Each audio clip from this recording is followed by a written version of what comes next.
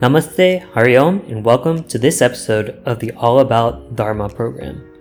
As you know, this is a sister program to the Know Your Dharma initiative of the Hindu Society of North Carolina. My name is Nithin Raghunathan.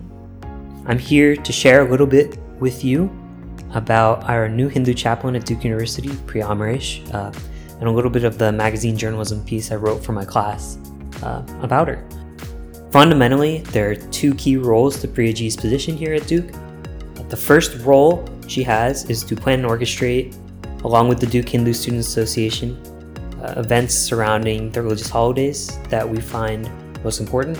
So for example, we had some Navaratri pujas, we had a Diwali event in Penn Pavilion. These are all planned in part by the Hindu chaplain.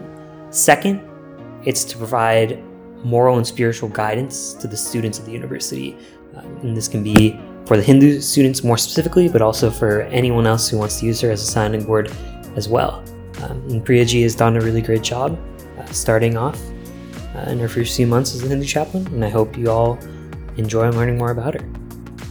So without further ado, let's begin. A traditional South Indian golu consists of a staircase, always with an odd number of steps, intricately furnished with cloth, Hindu icons, and symbols to represent the fall holiday of Navaratri. Duke has its own golu on display for the celebration this year. 5 steps adorned with groups of objects for each number 1 through 10. For example, 6 shadrasas, the 6 tastes on our tongue, in the yoga room of the 300 Swift apartment complex. The display lasts for 9 days, with Duke students and members of the Durham community attending between 1:30 and 2:30 p.m. to listen to chants, perform arati, which is offerings to the deities, and eat prasadam, which is food following prayer. The mantras in prayer are led by a woman sitting cross-legged on one of the red pillows arranged in a semicircle around the golu. She's dressed in a purple and gray salwar kameez, bangles on her right wrist, a gold necklace, and her glasses slightly down her nose so she can read the Sanskrit lyrics to the approximately 30-minute long chant of the day. The students affectionately refer to her as Priya Ji, with the Ji suffix indicating high respect for their newfound spiritual leader and educator. Priya Amaresh is the current Hindu chaplain at Duke University. She's an Indian-American woman dedicated to sharing the scriptures and principles of the world's oldest active religion to the students of Duke University. Outside of this position, she's worn many hats: mother, restaurant owner, teacher, school administrator, and even yoga instructor. Regardless of which role she fills, her life seems to focus on a few grounding principles: sharing the culture and religious traditions she holds most dear, and improving the lives of others around her through education. Her journey is also emblematic of the struggle immigrants face to preserve their culture in a new land, the internal strife first and second generation immigrant children face in understanding their identity, and the passion immigrant communities have for passing down their customs to the next generation. Born in India and raised in the United States, Amaresh is among the earliest generations to experience an authentically Indian-American upbringing. In 1970, she was born in the South Indian city of Bangalore and later immigrated to Flint, Michigan at the age of 3. Her parents instilled Indian cultural practices and Hindu values in her from a young age and spoke a mixture of English and their native language of Kannada around the home. During this time of great change in American history following the Civil Rights Movement, Indians in the country were few and far between, and the cultural differences between her migrant parents and her peers challenged her sense of identity growing up as she attempted to blend in with the other children. And even the bindi, or wearing a kumkum on your forehead. My parents would kind of insist I do that. And I'm like, I don't like to be, you don't want to be shown to be different in any way. You want to be just immersed into the culture. Right. After graduating high school, Amaresh entered the University of Michigan, Ann Arbor, where her perception of her culture and its emphasis on spirituality improved immensely. She found opportunities to connect with Indian people her own age and found a Hindu community to celebrate Diwali, Holi, and other quintessential holidays of the religion. She finally found a strong sense of belonging in her age group through the friendships with other students of Indian descent she cultivated. Tend to come together because we're coming from different parts of the country, and all of a sudden we're like, oh, you were raised that way, I were raised that way. Okay, we had similar issues to deal with growing up first generation in the United States. Once she began to feel that sense of connection with her heritage, she felt pride rather than discomfort or embarrassment, a shift that would influence how she approached her life going forward. She received her bachelor's and master's degrees in education from the university, and following college, Amaresh bounced around the country, living in Texas, Pennsylvania, and Ohio, before eventually settling in the Raleigh-Durham area in 2006 for her husband's work as an interventional radiologist at Duke Regional Hospital. In North Carolina, Amaresh found a large Indian community to raise her children, strongly contrasting the mostly white geographical area and time of her adolescence. In this new environment, she honed her cultural and spiritual practices further in an effort to pass them down to her children and the next generation at large, most significantly teaching Bala-Vihar classes, Hindu religion classes, with the Chinmaya Mission, an international organization dedicated to sharing the Hindu scriptures. Amaresh extended the early childhood education techniques she learned in the classroom to her Bala-Vihar students to make the scriptures as kid-friendly as possible.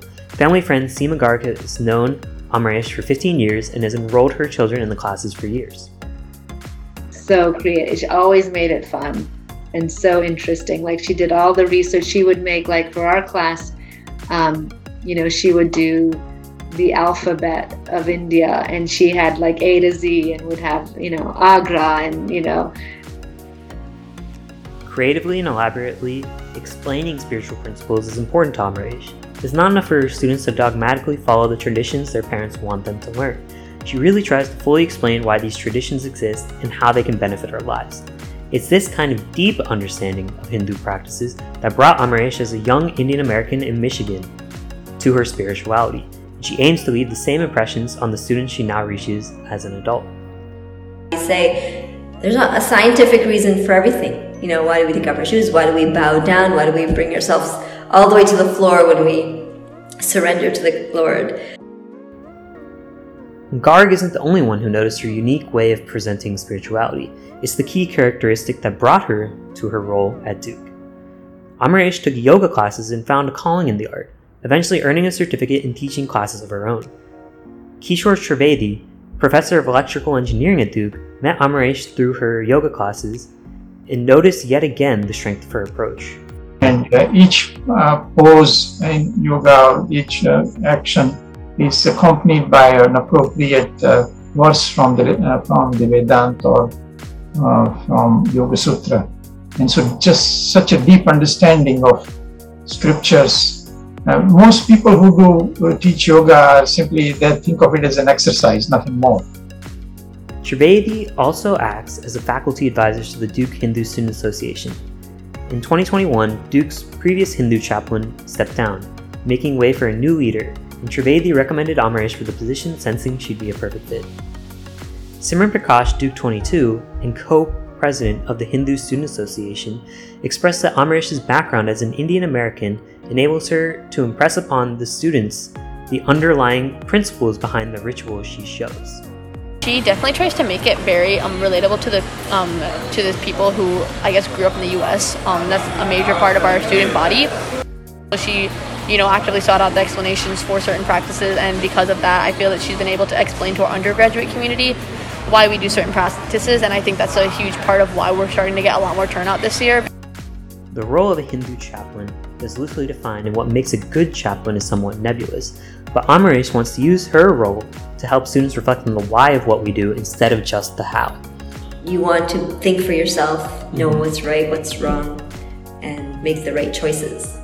College is a particularly challenging time as we explore which careers we'd like to have and consider the values we'll hold closest as we enter the adult world. But with the right guidance from thoughtful leaders who look like us, we can navigate this moment with the confidence, mindfulness, and most of all, the sense of purpose we need to succeed. I hope you've enjoyed hearing a little bit more about what the Duke Hindu Students Association does and what our leader, Priya Amaresh, brings to the table for the organization. The Duke Hindu Students Association has been around for over 20 years. It's planned a lot of good events for the Duke Hindu community. For example, we had a Diwali event in Penn Pavilion, one of the buildings here on the Duke campus. We also had a Navratri Puja inside the Duke Chapel. Very interesting space for a Hindu event. It's a lot of fun, a lot of great opportunities for students and the community to get involved with Hinduism.